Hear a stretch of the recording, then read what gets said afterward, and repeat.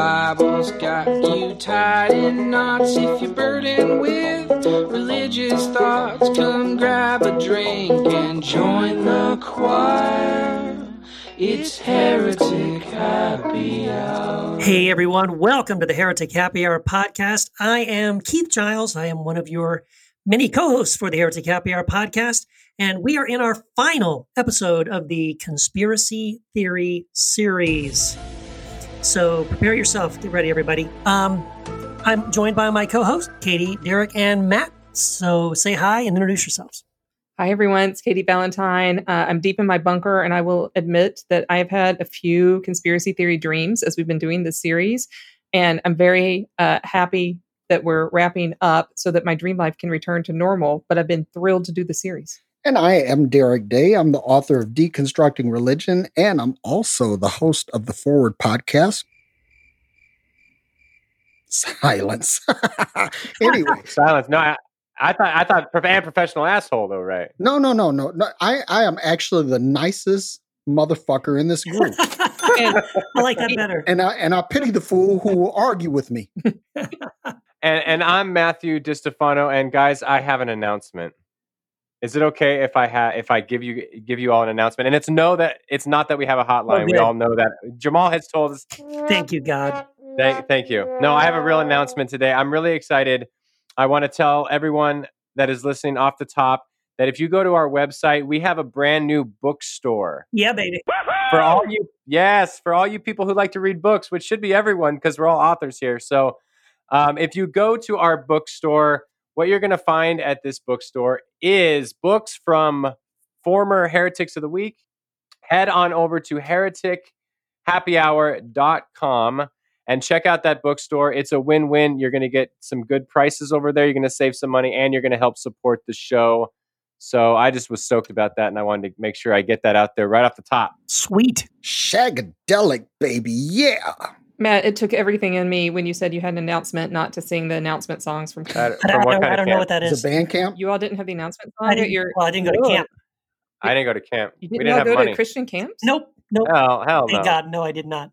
Well, there's some listeners out there are singing in their heads right now. Announcements. What a terrible way to die. What a terrible way to die. Terrible, horrible, something, terrible way to die. Announcements. That's and it gets cultish. very raucous. Okay, that's enough. That sounds like one of Dwight Schrute's cautionary tales for children. Yeah, I was having Jim Jones flashbacks there, man. Listeners, if you've also sung the announcement songs, hit us up on Facebook so that we'll know and we can make a pillow for you. Yes, thank you. There you go. And guess what? We have a hotline. Hotline. Oh, yeah. I love it. Man, you guys are on it. And so if you want to reach us, send us a text, send us a message. You can do so by exercising finger dexterity with that index finger and dialing 240-343-7379. Once again, it's 240-343-7379. And roll that beautiful voicemail footage. Yeah, this is Galen Elliott. I'm a new listener from Springfield, Missouri. And I just wanted to make sure this was the right phone number. Thanks, guys. Love the podcast. Bye. So that's it? You just making sure it was turned on? Do we have a screener? Does anyone screen these things? Apparently not. I think that was a lovely voicemail. Thank you very much. Galen, we I appreciate it. Yes. Yeah, it works. You have our deepest sympathy, though, for being from Springfield, Missouri. But other than that, Springfield, it's a hell of a town. Yeah. Is that what The Simpsons is based off? Which Springfield is it? I think You're not supposed to know. No, I thought It's a conspiracy. No, I thought he said it was in perfect. Washington. Isn't there one in Washington? but from the middle of Springfield, from Mount Springfield, you could see 4 different states. So it has to be Wyoming, Colorado, Utah, or what's the fourth? I don't know. Or it's just a cartoon. I'm bringing this full circle because one of the YouTubes I watched to prepare for how people think about conspiracy theories, there was a whole one based on Simpsons and predictions that they have made that have come true over the past 30 my kids years. are all into that. That's They're exactly in on it. That is true. There are some crazy things they predicted. But we have also a text. Thanks for bringing it back home, Derek. Back to the show. Hey, stay on point, guys. Oh, sorry. Eyes. Focus, Danielson. Squirrel. Somebody say squirrel. Yes. So we have a text, and the text reads, so I hear you guys might have a hotline, but you might not actually check it. So fuck. Guess I'm screwed. What are your thoughts on the ARC in Kentucky and the whole ham thingy? That's spelled HAMM. Love the HHH, that stands for Heretic Happy Hour, in case you're wondering. Love y'all. Y'all rock. Is that the same guy? I think he called us first, and then he sent us a text because he wasn't sure. I guess he thought we were going to answer the phone or something. Oh, that's funny. Well, so I guess the only question there really is about this that giant arc, right? That Ken Ham, I think that means. Yeah, exactly. I love it. I love accidental humor, so I love it. Yeah. So I have no words for how I could not be persuaded to step foot on that arc. It would. No. I would have to recover from that for 6 months. I would go. I think it would make if you had like a YouTube channel and you were always there. I think you could have some fun with it, unless you got kicked out. Now, like if they had like a wash basin somewhere in there, I'd stick my finger in it like Robert De Niro Al Pacino in The Devil's Advocate. He sticks his finger in there and it starts boiling and all kinds of shit starts happening. That's what I would do. Stick my finger in the basin and watch everything just let's go to hell. So we're saying for a humorous good time, if you're not going to be traumatized, visit the ARC, but I would be loath to give anyone money. Yeah. Hey, Katie, I would pay money to see you go on that arc and sing that announcement song. Oh, I could do that with my heart. That might make it worth it. So, I mean, I think, I think about the arc in Kentucky about on the same level as I think about the flat Earth, thing. I would go there maybe just to get an ironic T-shirt or something, but I couldn't really do it with a straight face. That would just be so bizarre. Okay, but the second part of the text, the whole ham thingy, I don't think we're going to have time to deconstruct the whole like racism around Ham, the child of Noah, but it might make a good topic for the future. So no. I think he means Ken Ham. What? Ken Ham, yeah. Ken Ham. Ken Ham's the guy. He built the ark. Oh, this works on a couple of levels. I wasn't even getting the joke at the beginning. See, I was thinking they're talking about Kentucky, so maybe it was canned ham. I thought it was like Ham as the forerunner for racism, for racist theories. Oh no! See, listen, you gotta bone up on your creation, young Earth theology, Katie. Apparently, I know. Yeah, I know the code words. This thing is rich, and I mean, it's not even just double entendre, man. I mean, it's just entendre rich. I think I know what my video is going to be for this month for this conspiracy theories. I'll be talking about ham and theories around ham and how they're wrong. Ham. You're gonna go all ham on them. Like apparently. All right. There you go. Well, thanks for texting and calling in. Appreciate that. Yeah, thanks. Yes, indeed. I guess we're going to have to move on to our next bit. Let's go on to our Heretic of the Week and see what he has to say. It's the Heretic of the Week. My name is Blake, and I'm a heretic. Hi, Blake. It feels so good to get that off my chest. Well, you're in good company here on the Heretic Happy Hour. So welcome, Blake.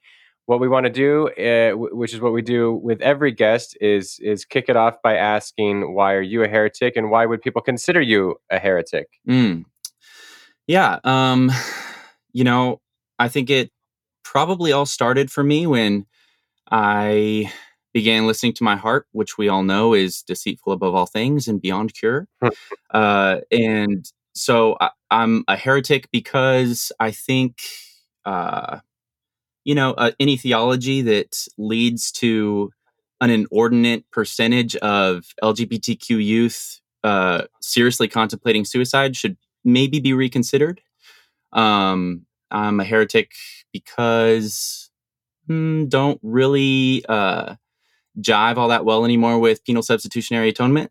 I think I'm a heretic probably because I think that a lot of systematic theology is, at least from a literary standpoint, just kind of bad storytelling.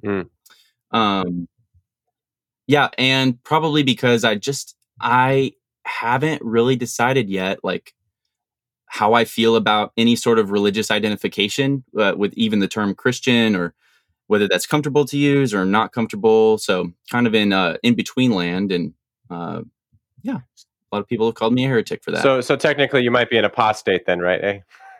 Yeah. That term fits. Maybe that's Are you still a heretic if you don't identify as Christian? Or does that put you in heretic free land?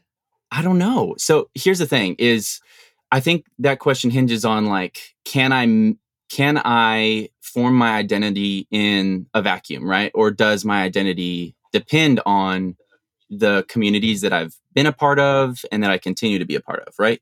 Because I guess like if my identity is purely like my religious identity is purely something that I do by myself, in my own space, then I guess I could just kind of withdraw from Christendom and do my own thing. And I guess I could just avoid the term heretic altogether. But I guess maybe I'm more prone to think that since I've been in a community for years and years and years with other people who would self-identify as Christian, then I'm thinking even if I feel uncomfortable with that label, I'm still in some way beholden to that community. And then therefore, yeah, still, I guess the term heretic is still something that I would need to wrestle with. So if you don't identify as a Christian, but you refuse to call yourself a heretic, then that means you've gone full heretic. You've gone full heretic. Yes, I've gone right over the edge. Yeah, the heretic cliff. Yep. All right. You're in good company. Well, you are in good company. And it's funny because this show actually started by us critiquing penal substitution atunement theory. And then when we brought Katie and Derek on the show, we kind of revisited that topic and somewhat recently had an episode on penal substitutionary atonement theory. And it's just so fascinating that you would mention that. And a lot of people do mention that it has nothing to do with historic Christianity or having to affirm a certain atonement theory. And yet, for many Christians, at least here in America, someone's orthodoxy or so-called orthodoxy hinges on how you talk about the atonement. Yes.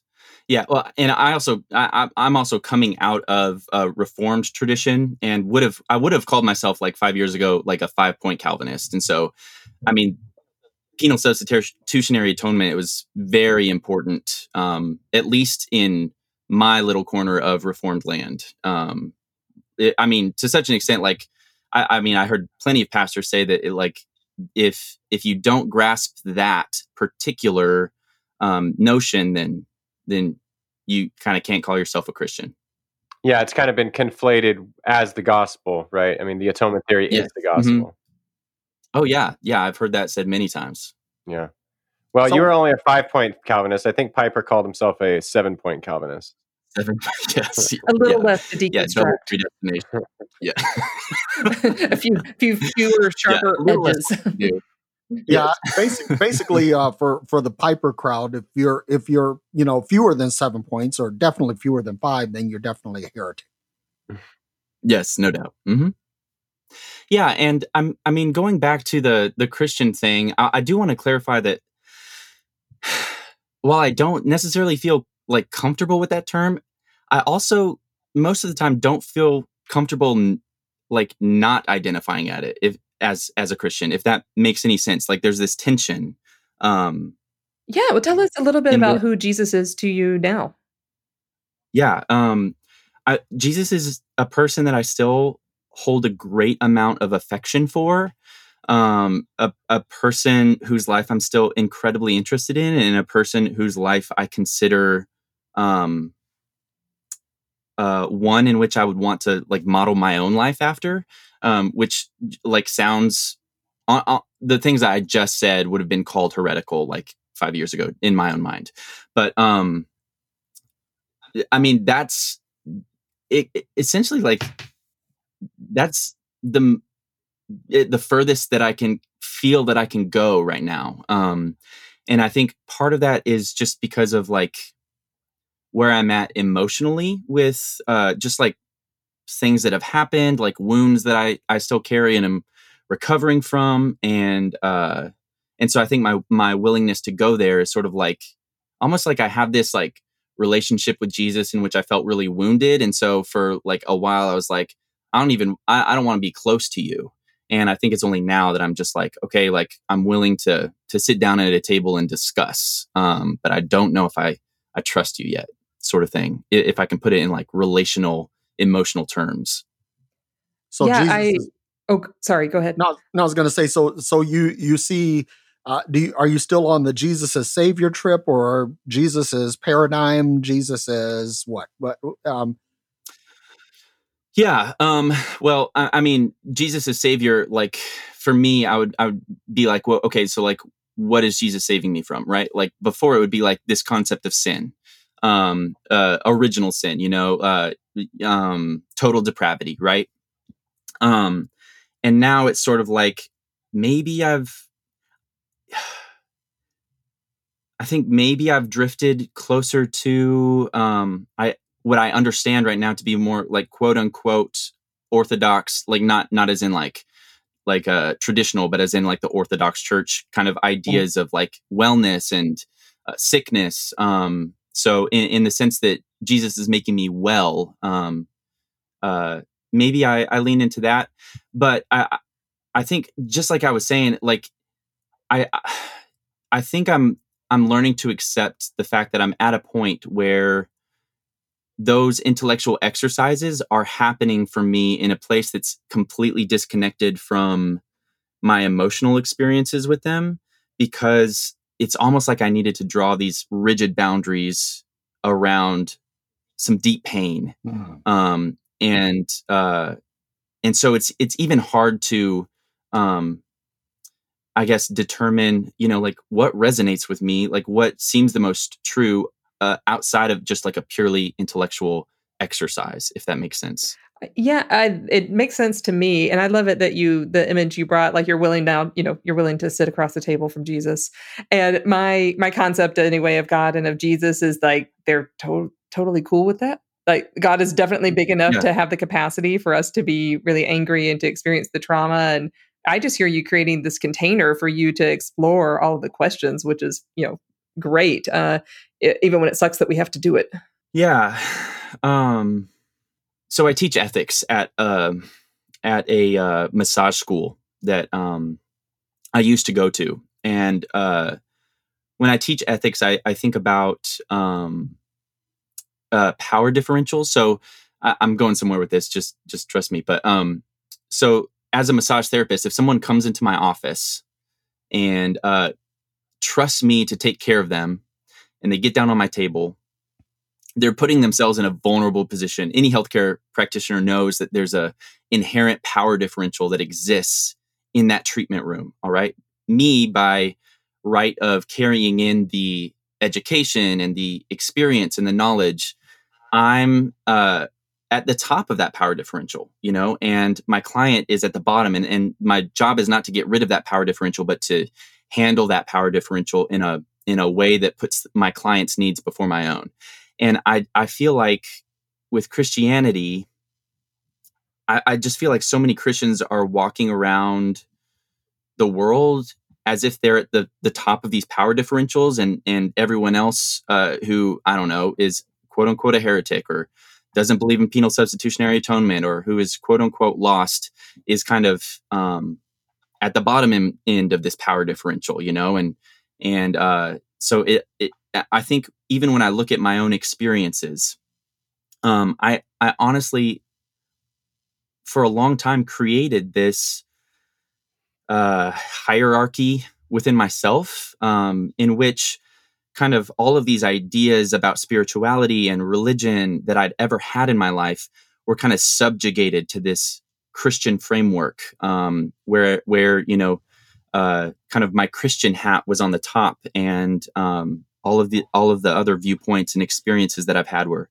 below that, or maybe kind of exiled. And so what I guess coming back to where I feel like I'm at now is all of those different religious identities and expressions that I've been carrying within me, almost like inner children, in a sense, kind of these versions of me that believe different things that are suspended in motion within me are now all at the table together, and we're all consulting each other, and there's no hierarchy.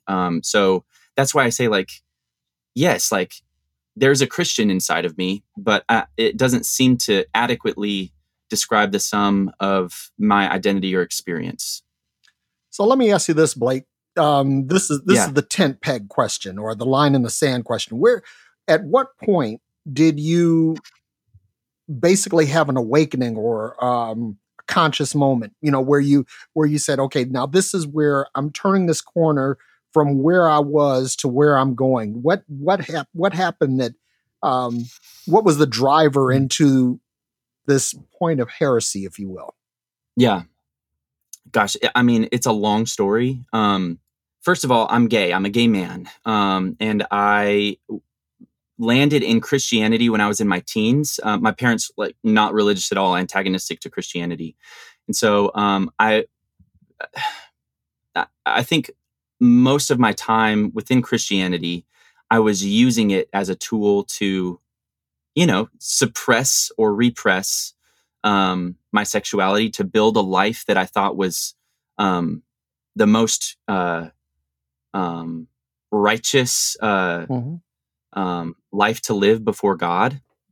And so late in my 20s, I was leading small groups at my church. I was talking to, some of my best friends in that church who were pastors and elders about sexuality. And I wouldn't have called myself affirming. I had a stint in conversion therapy. So I was kind of this model sexual minority within my church. I've always been like relatively straight passing, which just means, like I could easily pass for a straight dude, like most days of the week. And I think maybe as a result of that, my pastors encouraged me to marry a woman, because I told them that I was really depressed and didn't really know how to reconcile my sexuality with this version of Reformed theology. And so I did, and that was mostly because, I deeply did believe that I couldn't trust my own experiences. Like the heart is deceitful above all things. And so it was like, well, if I can't trust that, the only thing I can do is trust these outside voices. And so that's kind of what I did. I would take those voices kind of wholesale. And anyway, eventually, that led me to some pretty dark places where I realized that that framework it wasn't sustainable, and that the fruit that it was producing was all bad, even though I was promised that, even if there wasn't like, love, joy, peace, patience, kindness, the normal versions of Christian fruit, that, at least I would have more of Jesus if I were to kind of listen to my pastors and live a heterosexual Christian married life. But I just got to the point where I was like, there's no Jesus here either. There's no good fruit, and there's no Jesus here. And that's when things got really dark. And so that prompted me to reevaluate things emotionally. And I mean, there's a whole process that happened intellectually as well. I mean, I'm a writer, and I love to write fiction. And I began realizing through kind of critiques of my own writing being very plot heavy and having little character development, that I realized when I was kind of the same problems that I was having in my own writing, I was having in my own like hermeneutic of scripture, where, like every story in the Bible is supposed to be kind of run through this lens of Jesus, as if every other story in the Bible is a Jesus story. Mm-hmm. And I just realized that's actually like really plot heavy, like hermeneutic. It's not like there's no character development. It's like from a literary standpoint, like it's not good storytelling. And so that's when I was like, oh, like what if systematic theology isn't working for me? What if inerrancy is something that I need to reconsider? And to be honest, I feel like, once inerrancy came under fire for me, it was like that was kind of the linchpin. It was like all of a sudden I had to reconsider everything. So I say all that to say, like, it was kind of simultaneously this intellectual and emotional catastrophe, for lack of a better word. I got to tell you something. You said something here that really resonated with me, and I'm gonna you guys will hear this said again. Is this plot heavy hermeneutic? That basically you have to find Jesus woven into everything. And when I was taught, my journey into theology, that was the narrative. Basically that Jesus was in everything. But if you look at it if you take away inerrancy, now it's okay. Jesus really isn't hiding around every corner. He's not peeking out. The voyeur Jesus. Exactly. Thank you, Katie. Boy, I tell you, I like that. I try my best. Yeah, that one's going to be repeated too. But yeah, go ahead, Blake. I'm sorry. It's just. No, that's exactly it. I love that idea of voyeur Jesus, peeking around the corner, every story that I'm supposed to approach within Scripture is kind of laid over top of the Jesus story, and there's no other way to interpret that. And honestly, as a person who is prone to loving plot heavy writing myself, I think that was one of the reasons that drew me into Reformed theology, because I was like, man, this feels really cohesive. This feels like foreshadowing all over the place. This feels like an M. Night Shyamalan movie, like the more that I actually got into the details is when that started falling apart a little bit. Yeah. One of the images that came to me as you were describing your experience is, when we have a house, like a house of cards almost, and when you pull out one, they all come tumbling down. And what I'm hearing, correct me if I'm wrong, is that you're now building your house on a house of rock, to use the parable. A house of rock instead of built on a foundation of rock instead of a foundation of sand. And I'm curious, what has opened up for you now that's been life-giving, even in the middle of all the wrestling and all the questions? And I'm thinking especially around, sexual orientation. Oh my gosh, it's such a huge identity and a core being of who we are. And to affirm that as part of our spirituality. And I'm kind of curious where you are in that part of your journey, and what gifts maybe have come to you as a result. Yeah.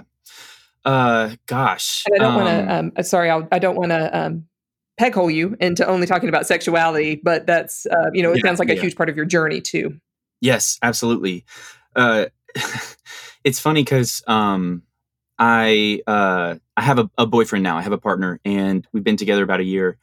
And it's so interesting that so much of the relationship advice that I got while in that Reformed community was really good relationship advice. Like the advice to wake up every morning and choose my partner, right? Like that I actually know what that feels like now, that whereas in a different context, in my previous context, like in a context where I was trying to carry out that advice in a context that wasn't suitable for me. It was reparative therapy, like in one context, it's life-giving, and in another context, it's death bringing. Sort of like, if you would think of a pine tree, like you can put a pine tree on a beach and like do all of the things you're supposed to do to care for a pine tree, but that pine tree is still not going to grow, right? There, like the treatment that you would normally give the pine tree is just going to bring death for that pine tree if it's planted in the wrong context.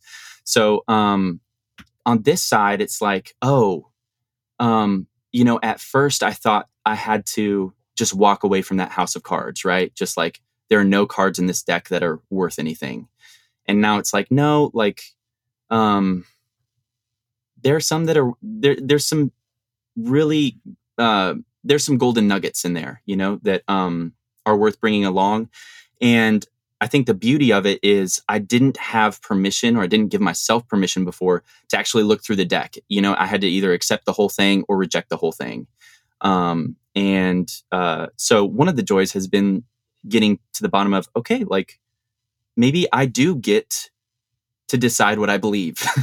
Like maybe I do get to piece things together, or at least get to explore, and give myself permission to ask tough questions and accept that maybe I don't arrive at a succinct or tidy answer. And I think that that's actually cool, because at the end of the day, our faith is a personal thing, and we have to own what we believe. And I think the part of the problem with religion in general is that instead of owning what we believe, we try to lease what someone else believes and appropriate it as our own. Mm-hmm. So I like that. Absolutely. Yeah, Alan Watts, I believe it said, religion's the only thing that will steal your watch from you and try to sell it back to you. I thought that was a pretty apt analogy. Yeah. Yep. Yeah, for sure. Politics too, but yeah. Oh, yeah. Two sides of the same coin. So returning back to the theme of voyeurism, how can people find you, and how can they be voyeurs for you? Tell us what you got going on, so people will know about your music and how to be in touch. Yeah. Okay. So voyeurism. So my OnlyFans is no, I'm just kidding. So you can find me on Twitter, Instagram. It's just Blake A. Mundell. My website for my new project is humanbecoming.net. That's the name of the project. And then my artist name is Courier. So you can search that on whatever music service you listen to. And the website for that is therealcourier.com. Awesome. Yeah.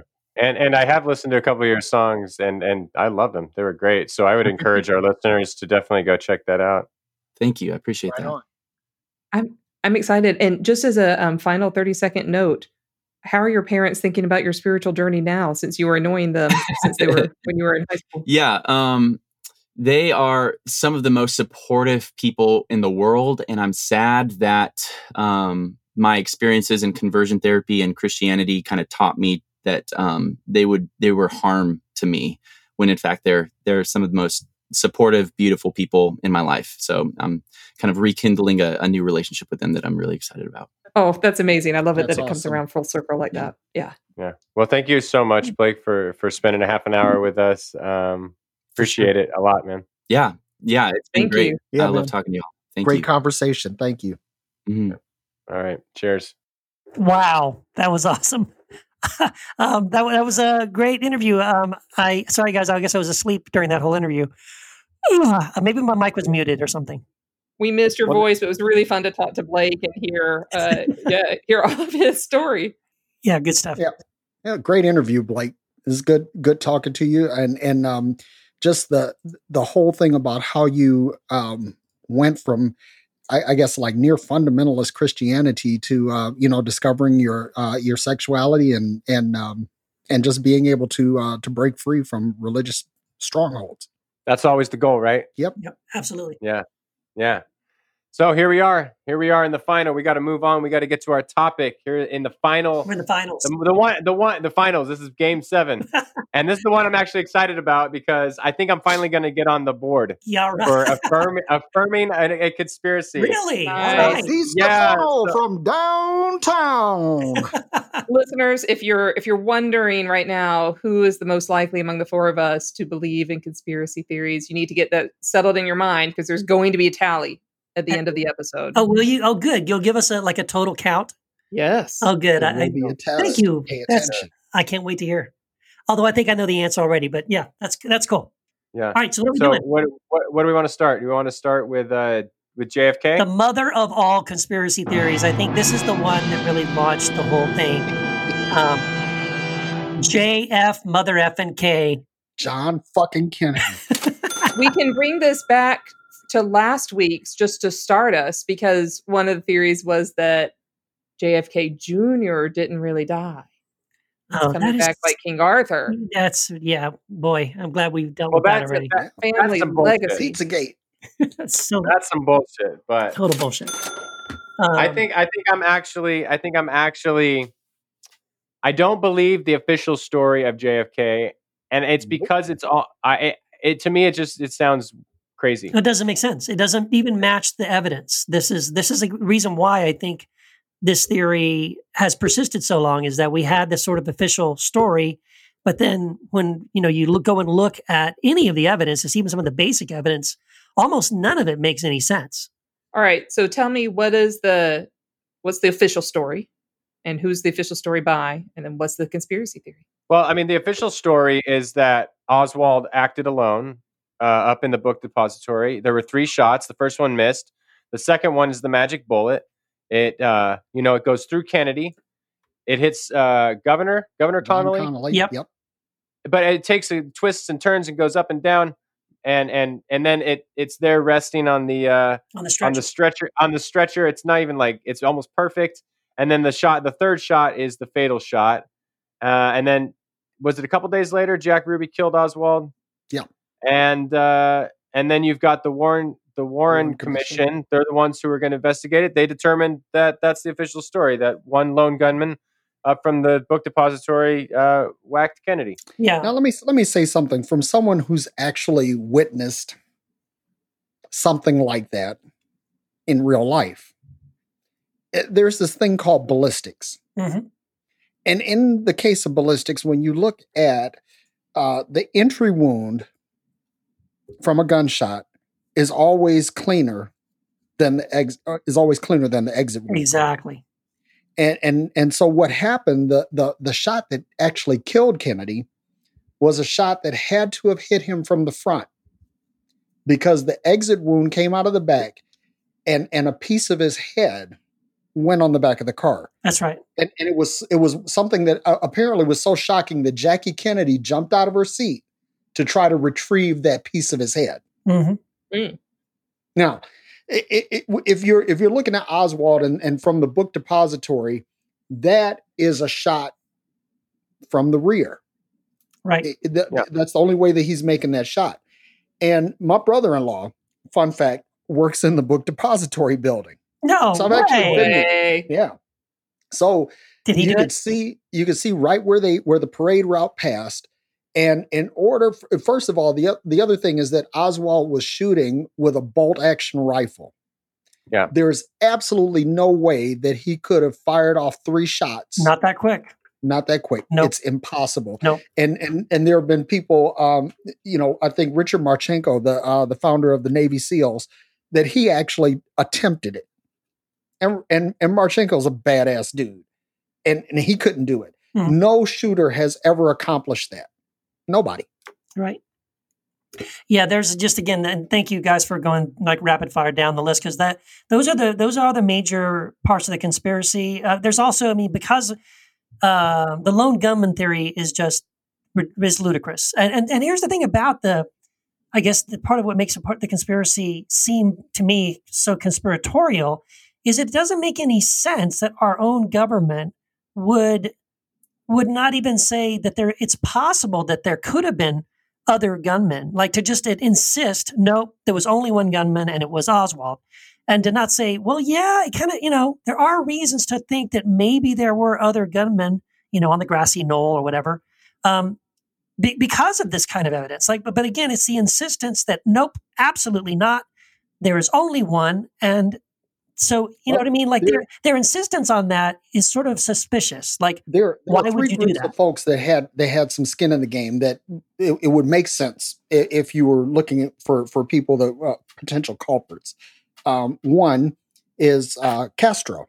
That's been one that's floated, that he pissed off about the pay of pigs. The second one is the mafia, that they were upset about how Marilyn Monroe was treated by the Kennedy brothers, and Joe DiMaggio, who was Marilyn's ex-husband and who actually was the one who handled all of her arrangements when she died, that he had connections with the mob and that they took him out. And then the last one is the most over the top, and that's that the CIA did it, and that there was some concern about the Bay of Pigs again, that that the CIA was upset because Kennedy had actually spoken on breaking up the American intelligence agencies. So those are the three culprits that I know of. Now, if you guys know of any others, I'd surely love to hear it, but that's what I know. Yeah. So I guess I'm going to kind of tip my hand a little bit here because if you're going to call the CIA theory the most over the top one, then I just kind of have to admit that I kind of think the CIA one is the one I tend to believe, because it feels to me, again, like our own government is complicit in sort of covering some things up, and not that, like, again, I don't understand why we would be complicit in covering some things up, like continuing even to this day to keep certain files sealed. Like, so in other words, if it was the mafia, why would you seal that? Who's going to get upset about, oh no, it was the mafia, or, oh no, it was Castro? Like, we would be like, well, yeah, those guys are enemies. They're criminals, whatever. But to me, it feels like one of the reasons you would keep it sealed is that it would. Why you couldn't go after either one of those? You couldn't go after Castro because of the fiasco at the Bay of Pigs, and you already just stared down Khrushchev and the Russians. But this is the Cuban Missile Crisis. Yeah, but this is 2020, is what I'm saying. Is that we still haven't unsealed these documents, and so that makes sense. Yeah, that. But you know what though? To be honest, Keith, I'm really on board with you on this one. Yeah. Well, thank you. That's where I hang my head. Yeah. But it's the most outrageous of the three theories. All right. So I've got a question. Is it a conspiracy theory if we say, or if anyone says, Oswald didn't act alone? Is that in and of itself just like going up against the Warren Commission? Does that make it a conspiracy theory? Yeah. Absolutely. Okay. Yeah, because someone would have had to conspire to do it. Yes. And Oswald would have had to been the fall guy. And to cover it up. I mean, the fact that, again, that it really does look like there was a concerted effort to create a story that flew in the face of the actual evidence, and people sticking to that story, in spite of the fact that the evidence was pointing another direction. So, yeah, that sure feels like a conspiracy to me. And here's another fun fact. When John Connolly died, his wife conveniently said that there would be no autopsy, and that when he was buried, his grave was sealed with concrete. Holy moly. True fact. Dun, dun, dun. Because allegedly there was a bullet that remained lodged in Connolly's body until the day he died. That's right. And what if it wasn't the same type and caliber as the rifle that was by Oswald? I feel like my field trip to the grassy knoll in high school was wasted. If I had known then, I needed to pay more attention. Yeah, maybe. Yeah, I mean, it's an interesting one, and it's one that persists. And honestly, I'm going to say, I don't know that we will ever know the full truth about that. But it's one that persists, unlike all the other conspiracies, because like so many conspiracies, the facts and the evidence are not on the side of conspiracies. But on this one, it's like, I'm not an expert, but from what I understand, bullets don't change direction and go this way and that way. And if they do, they ricochet off things. They're not pristine. And as far as I know, there's even like audio that has been dissected. Mm-hmm. And there's more than 3 shots from what I understand. And this is just like, well, I'm not saying who did it, but when I hear something, it sounds to me like there's more than 3 shots. Oh yeah. And like Derek, there's a Zapruder film too, by the way. That's exactly, there is. Yes. And like Derek said, like when someone gets shot in the back of the head, it doesn't shoot out the back. Yep. Ballistics, bitches. Hashtag ballistic bitches. It sounds. So I'm also. I mean, if saying that Oswald didn't act alone, there wasn't a lone gunman, makes me a proponent of the conspiracy theory. I'm there too. I'm curious. So I heard CIA for Keith. Yep. And Derek. Yep. And what about you, Matt? Do you have a favorite conspiracy theory to lean into around it? Well, I'll let me just clarify. Like, there's no such thing as like the mafia. There's like crime bosses and there's crime families. So Spoken like I a don't. true Italian. Yeah. I mean, I have Correct. Sicilian heritage, so I'm going to clarify that one. I don't know if I buy into that one. If it's just one family, if families are working together, no clue. Yeah, I guess I've always kind of leaned toward if anyone did it, it'd probably be the CIA. I've heard the Castro one. I don't know of any others. I'm sure there are some, but those are the main three. And if I had to guess, and that's all it would be as a guess, is I'd say the CIA would know something about it. And another fun fact that it is said that Robert Kennedy, because he was the attorney general at the time, that he had some privileged knowledge of what happened, but he couldn't say it because he was, still at the behest of the executive branch of the government. But had he been elected president, that he could have opened this whole thing back up. Yep. And there's some speculation that he was killed to keep him silent. Yeah. So how do you guys like that? Yeah. Bonus. Yeah, that is, because, there's not as much of a conspiracy maybe around Robert, but it is odd, that both of them ended up dead. And there's a lot of evidence that says that Sirhan couldn't have been the shooter. That's another thing, but another show.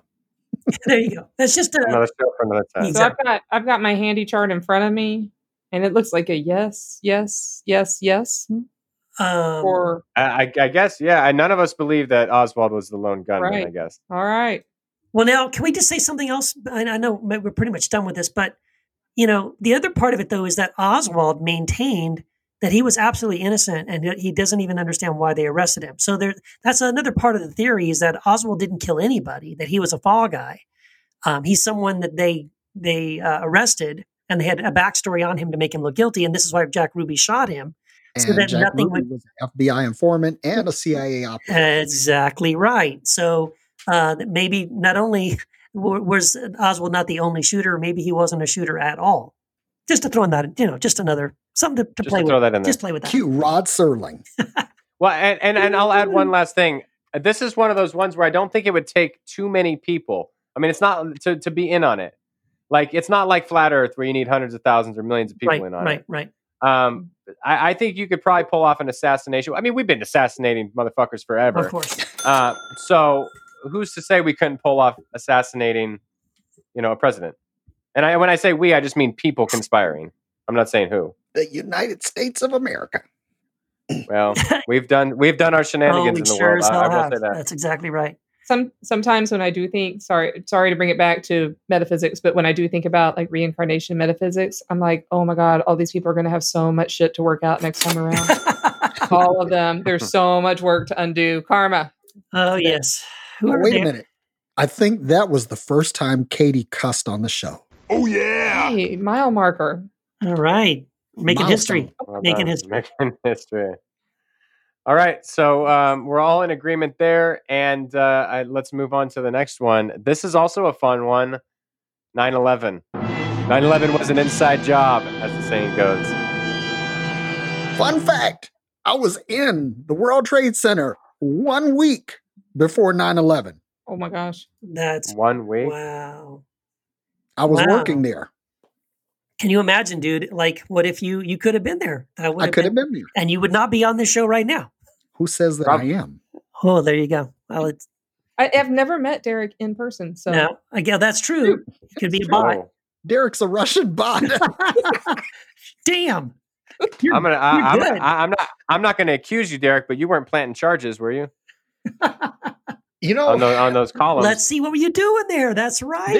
there's this thing about controlled demolition. Yeah. And before I get to the controlled demolition, that when they designed the World Trade Center, this was talked about in the aftermath, that they talked to one of the structural engineers who participated in the design and engineering of the buildings, because no one had ever built anything that tall before. Yeah, it's So massive. there was a lot of cutting edge engineering, and also because of the relative positions of JFK, LaGuardia, and Newark Airport, that they had to consider the possibility of a plane striking the building.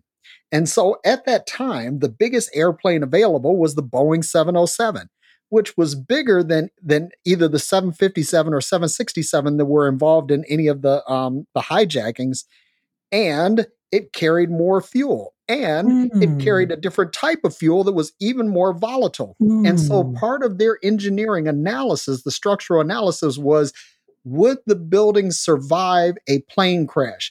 And the answer was an emphatic yes. They were designed to withstand a plane strike from something bigger and badder than what actually hit it. Imagine that.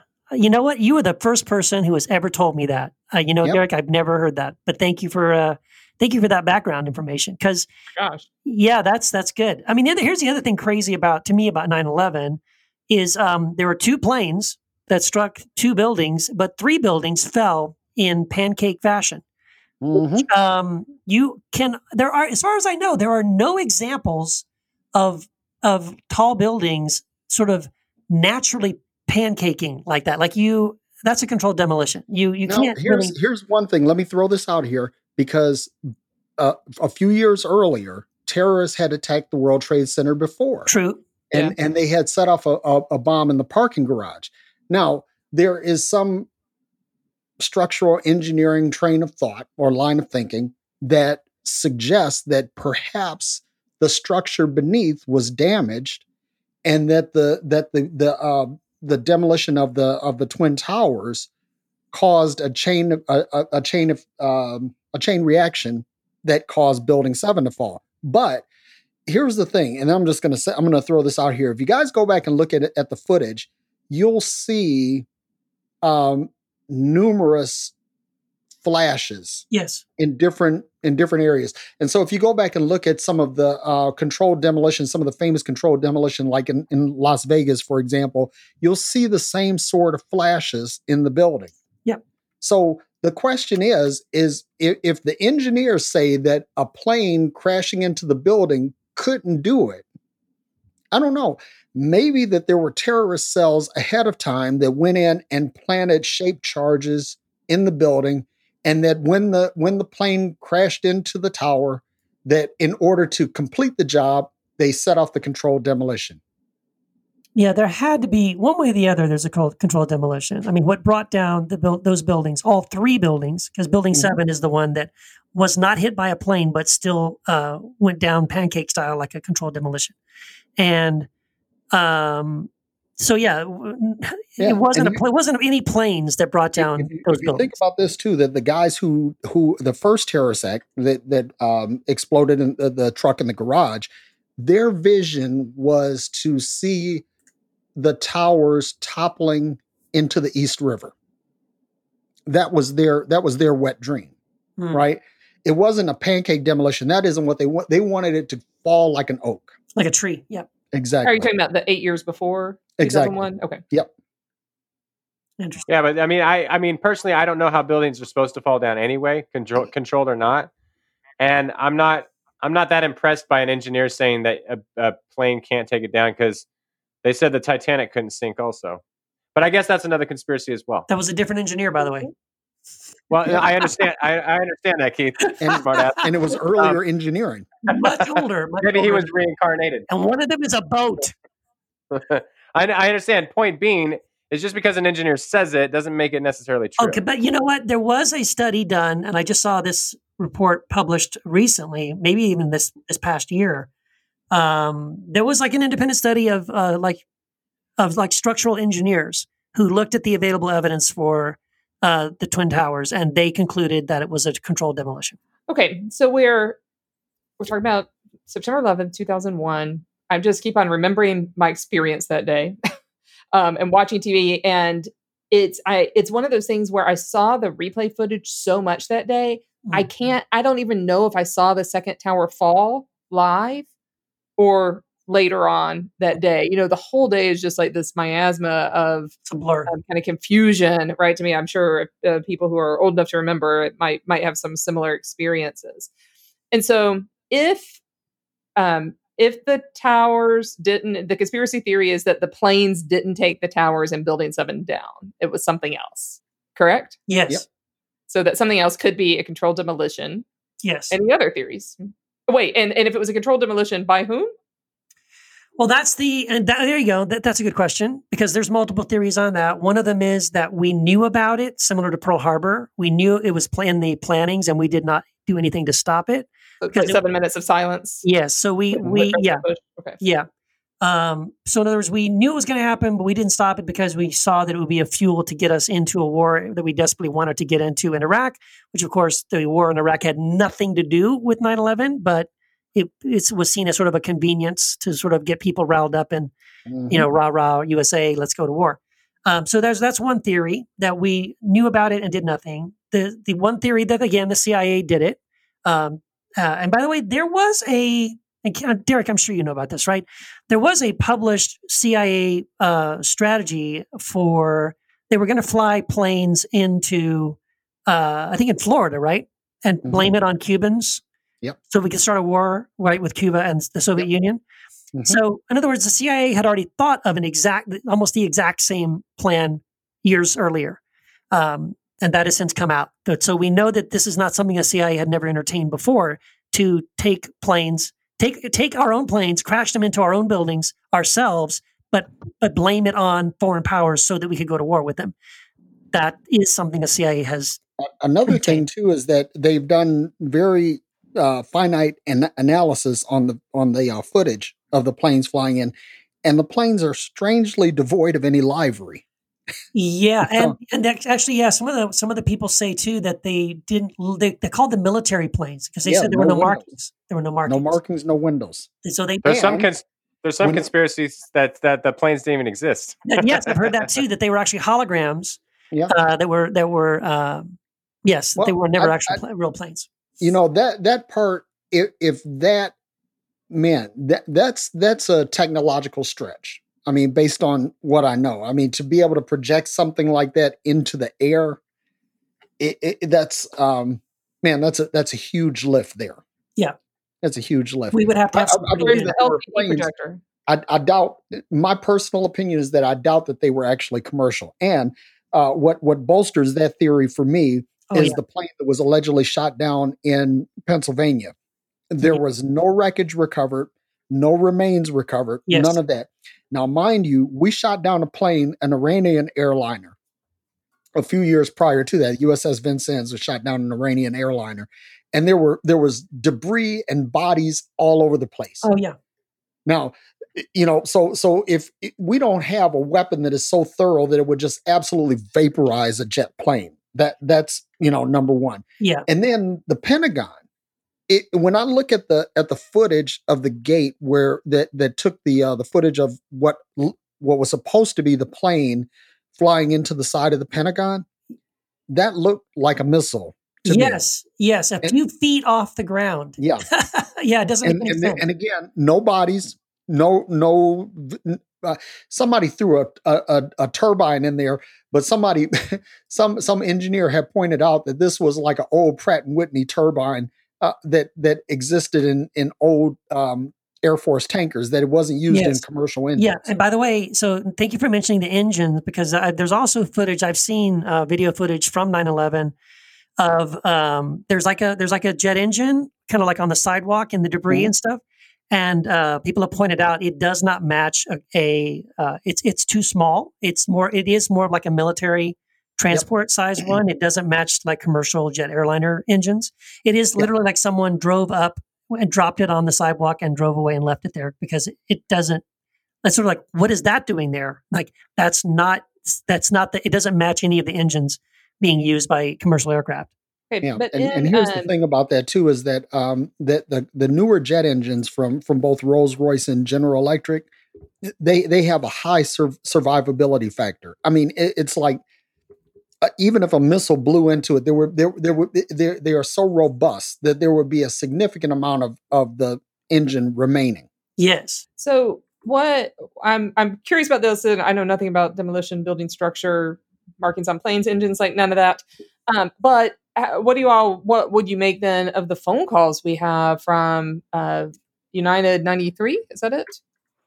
From people, from people who were at the risk of being like the guy, what is it, Alex Jones, that's railed against the Sandy Hook thing. I don't want to appear to be insensitive. to the families that lost loved ones. I don't want to do that. However, there were some inconsistencies about the phone calls. Now, I don't know how you shape or frame that, but it basically, the way it was framed is people said that this is not something my father, brother, wife, daughter would say. Yeah. Oh, wow. So here's the other thing about that too. Even today, now we have better technology today, cell phone technology today than existed back then. You can't even make a cell phone call at 30,000 feet because the cell phone towers are beneath you and you cannot make a connection. So They were nowhere near 30,000 feet. right. I would But, think, but I'm right? saying usually it's really difficult to get a cell phone to connect from height. Certainly back then, that wasn't something that was, and maybe if you were getting ready to land or something. But if you were at cruising altitude, you probably couldn't make a phone call. I don't know. The thing that's sketchy to me is, and I'm not saying I believe in the conspiracy, but the thing that's sketchy to me is that we found out pretty early on through some IDs in the rubble that they were from Afghanistan, right? Yes. So of course, And then we went to and then we went to war with Iraq. Of course. And that shit doesn't make sense to me. So But I'm not wait, saying you found IDs that are made of something that's pretty volatile. Yeah, I know that's sketchy. And it made it through the same heat that melted steel girders. Yes. I know that's sketchy. That's sketchy as fuck. You find IDs, but you don't find a shred of luggage. Right.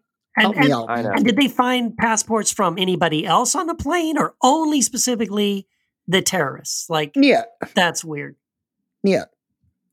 So that's where I'm more along the lines of like we knew something was going to happen. Yeah. And let it happen, and then painted the whole picture so that we can go in, find these weapons of mass destruction which don't exist, and go to war with Iraq. So I definitely agree. We United States used the event, whether there was foreknowledge or not, to invade Iraq for non-existence weapons of mass destruction. We're not above using an opportunity, right? No. Twisting it to our advantage, to our seemingly advantage. We're not even above creating an opportunity. Or creating an opportunity, right? So I believe all of that is possible. I'm just kind of taking it all in, and for me, it is super hard for me to even speak clinically about the day, about the events and the massive changes that have happened in the world since then, mostly not for the better, and the racist things that have happened across the world since then. Yeah. People have been tortured, and it's even hard for me. It's even hard for me to engage a little bit in the conspiracy theory because the ramifications have just been so huge, literally world altering. Yeah. Yeah. But I think what I'm hearing though, right, is that the conspiracy theory is that this is either not stopped, premeditated, or caused by the U.S. government. Yes. Well, I think the big conspiracy is that like the U.S. government is the director of it all. I don't think it's too much of a conspiracy to say like we used it to our advantage to roll out like a war in the Middle East with a country that really had nothing to do with it. Right. Something like the Patriot Act. We rolled out these new laws because of that, and using this as a justification. That's not really conspiracy. That's literally what happened. Yeah. Yeah. But so I think the conspiracy is that we knew and were like orchestrating part of it, or at least all of it. Well, I mean, if something like this is fodder to usher in all of those things, because nobody was talking about the Patriot Act, and nobody was talking about facial recognition, and nobody was talking about advanced airport security. These things didn't exist.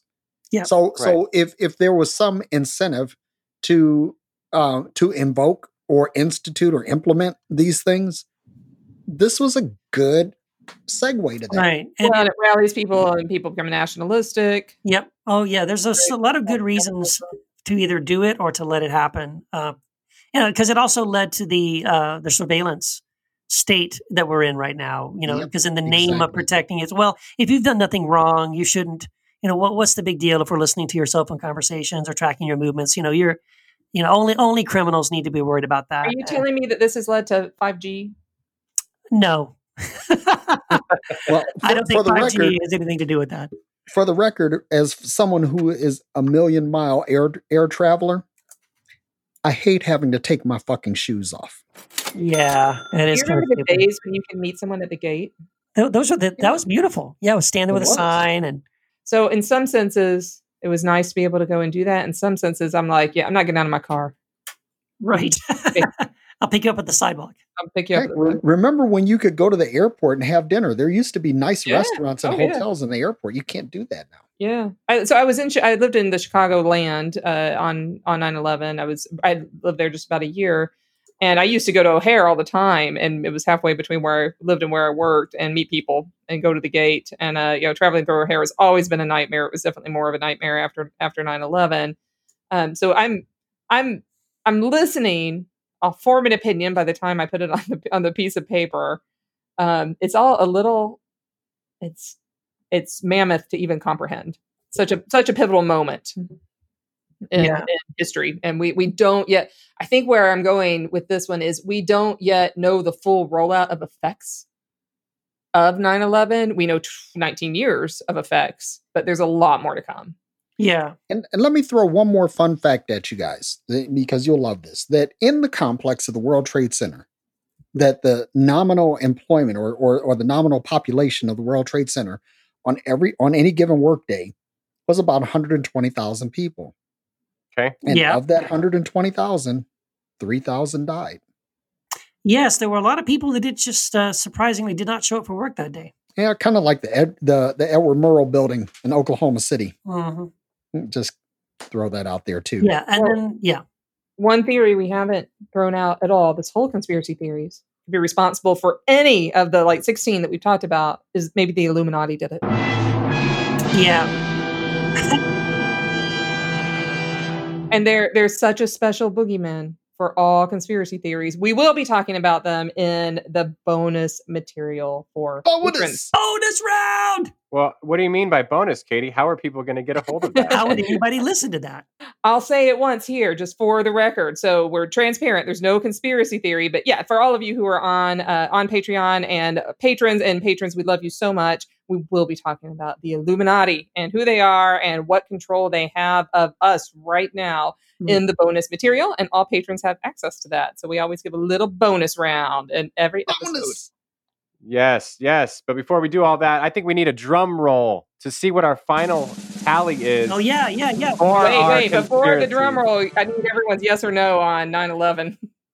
Oh, shit. I'm no.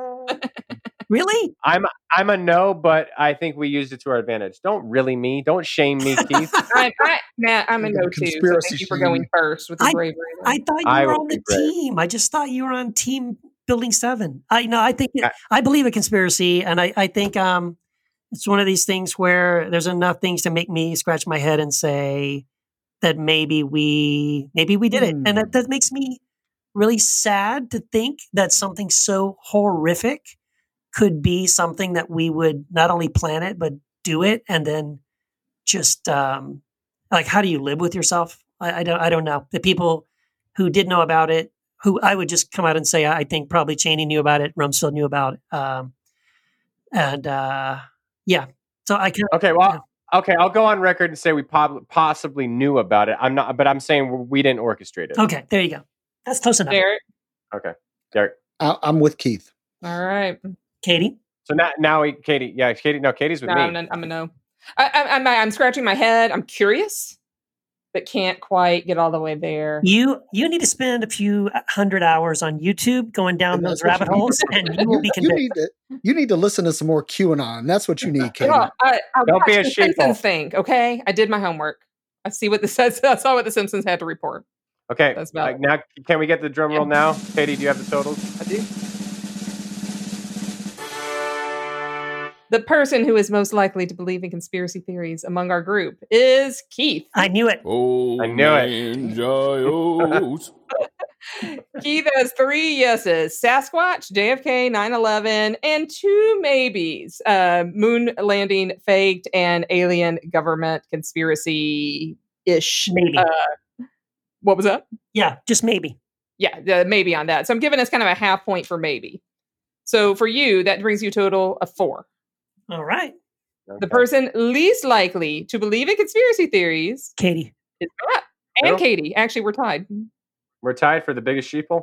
We are. So we are both maybes on the Sasquatch. From what I heard, we were like, but like the Yeah, I know. 39 I'm a to no. 51. Yeah, I mean it's possible, but I'm a no. You were a maybe to no. All right. Okay. Okay. So then you're least likely. Then you were least likely. Yes. Your only yes was JFK.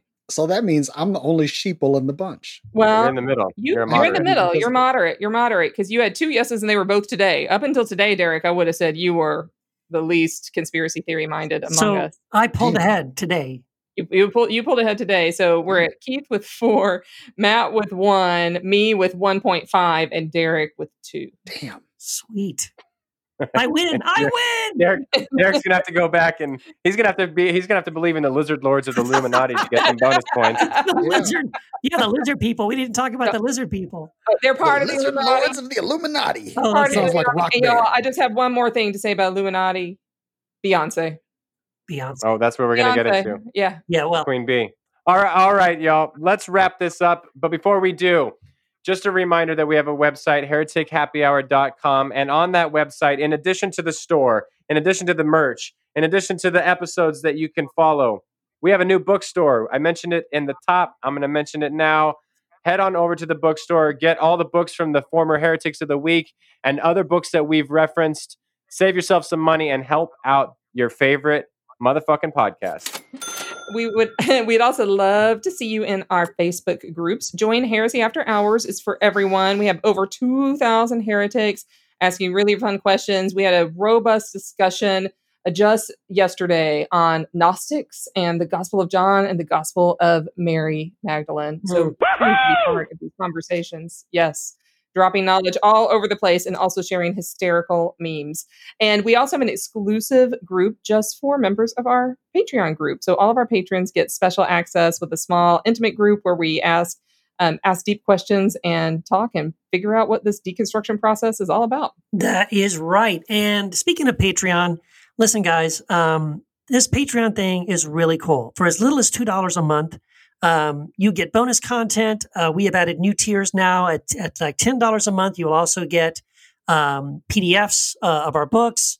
$25 a month. We're recording weekly video. Like each of us will take a turn each week and record specific content on video for you guys.